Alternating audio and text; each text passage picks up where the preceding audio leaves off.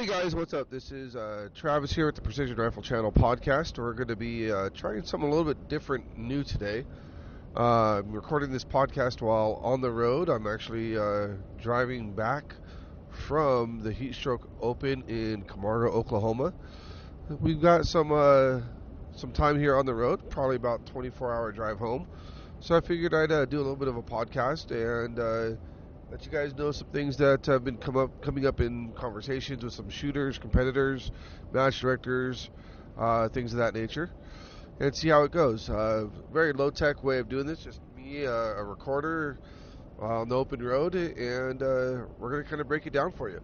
If this is successful and you guys like this type of format, we'll continue to do them, and if not, then hey, we tried something different, and try to spice things or try to change things up a little bit for everybody. Again, if this format works, we do have different guests that carpool with us to matches. As you guys know, we travel to every match that the NRL produces throughout the year, so this could be a regular thing if you guys like it, like I said. Otherwise, we'll go back to the regular format, but we figured this would be a good way to kill some time and talk to you guys, our audience out there. If you guys have ideas or questions or anything of that nature for our show, hit us up. Let us know. You can also reach us at prforce@precisionriflechannel.com and just let us know what you think. So, today it's just me, so I'm just going to kind of ramble a little bit. Hopefully it's not boring. Hopefully you find what I have to say a little bit enlightening. Should answer some questions some of you guys have out there. The first thing I'm going to touch on, the way I like to kind of start the show off, my thought was to do a little after action report on the match that I just came from, or give a little bit of an insight of a match that I'm going to. So this time I'm leaving Oklahoma, and I'm going to talk about the Heat Stroke Open. First and foremost, I want to thank the guys in Oklahoma, Matt Clem, BJ Bailey, his entire team. They did a phenomenal job out there. It was a crazy match. They had, I think it was like something like 23 different courses of fire. It was a lot of shooting in a short amount of time. There were 69 competitors, so it wasn't a full match, but the caliber of competitors that were there was top notch. Ton of fun.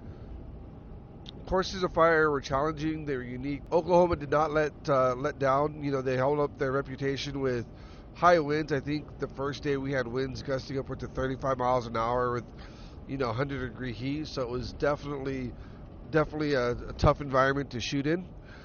Second day wasn't so bad. We had some cloud cover that came in, and it kept things cool for a while with a steady 10 mile per hour wind. Nothing too crazy, but still a lot of fun and challenging.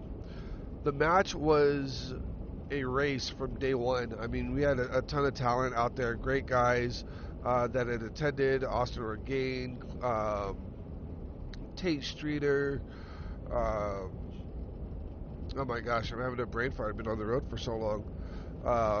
Clay Blackadder, just a ton of great shooters that were out there. And so we knew it was going to be an ultra competitive match, especially with the winds being that they were the first day. And it was truly a race. It was a great time. Nothing that I could say or think of that was negative about the match. It was a great time. And for those of you that haven't shot the Heat Stroke Open, you guys should get out there. The Okies out there know how to have a good time. They know how to put on a great match, and it was a ton of fun.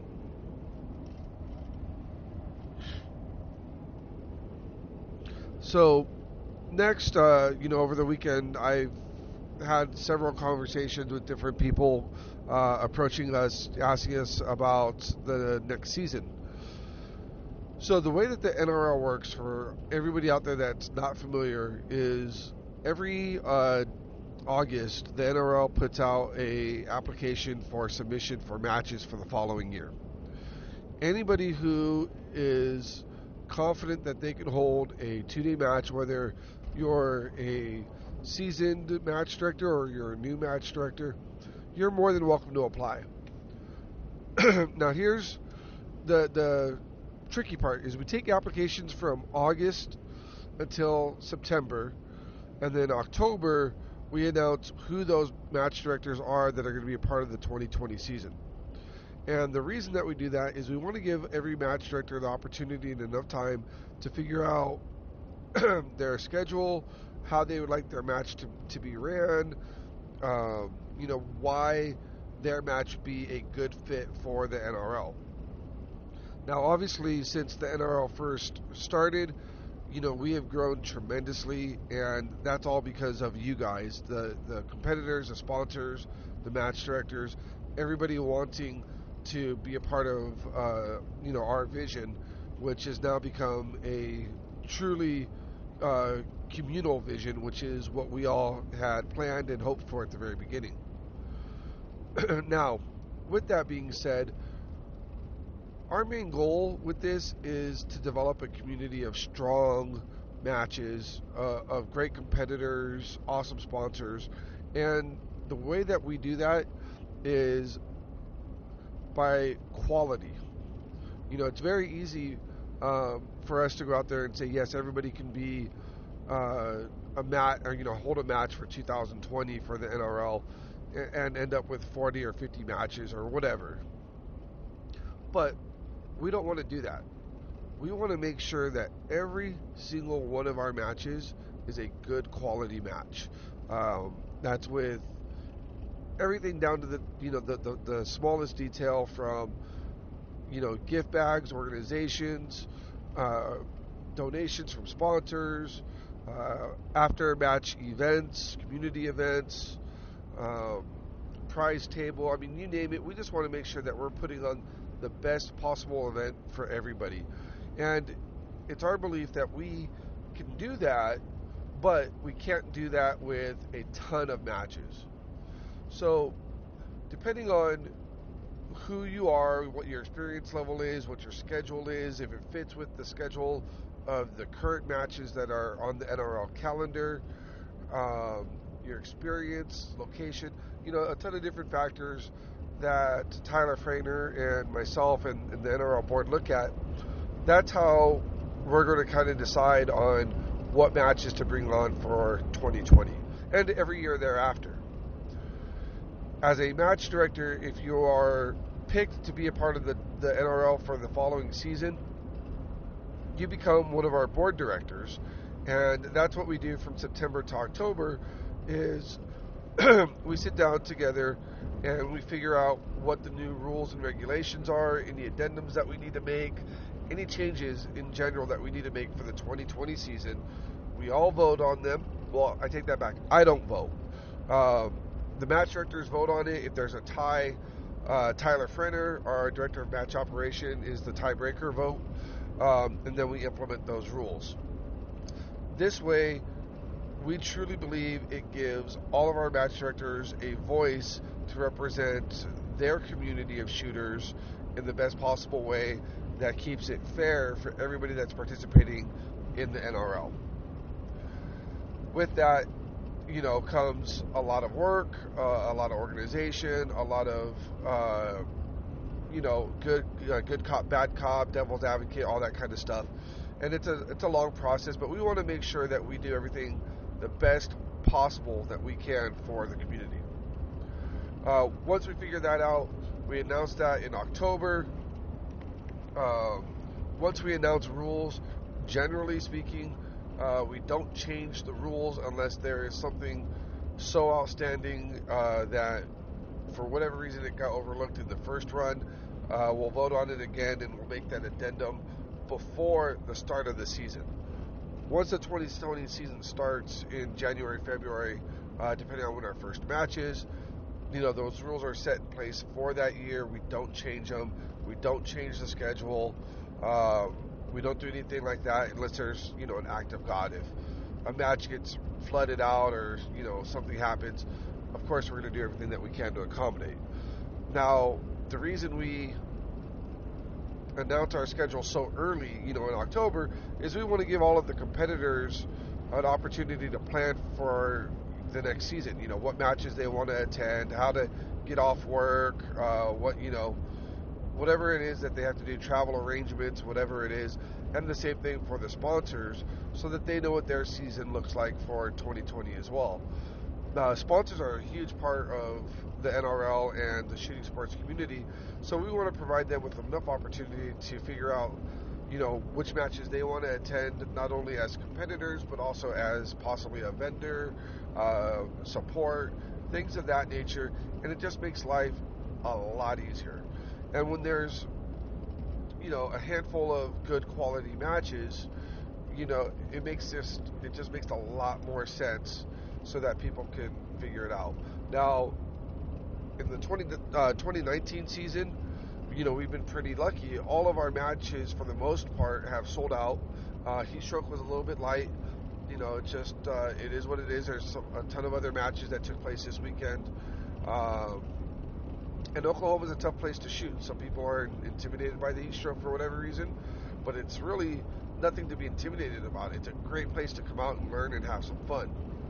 So with all of these matches being sold out, this formula seems to be working very well for us, and we're going to continue to move forward with it.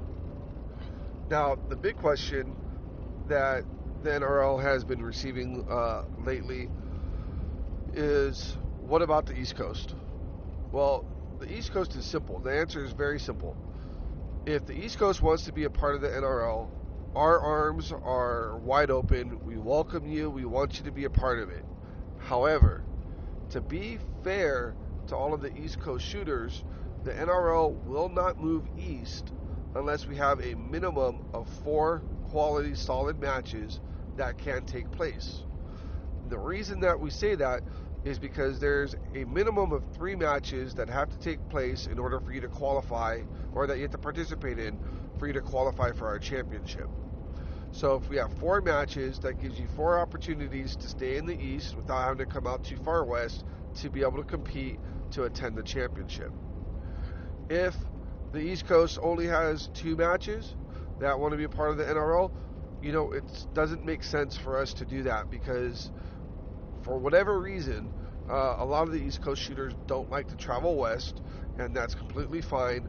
But, I don't want to take up 2 potential match slots with matches that aren't going to do any good for the competitors out east.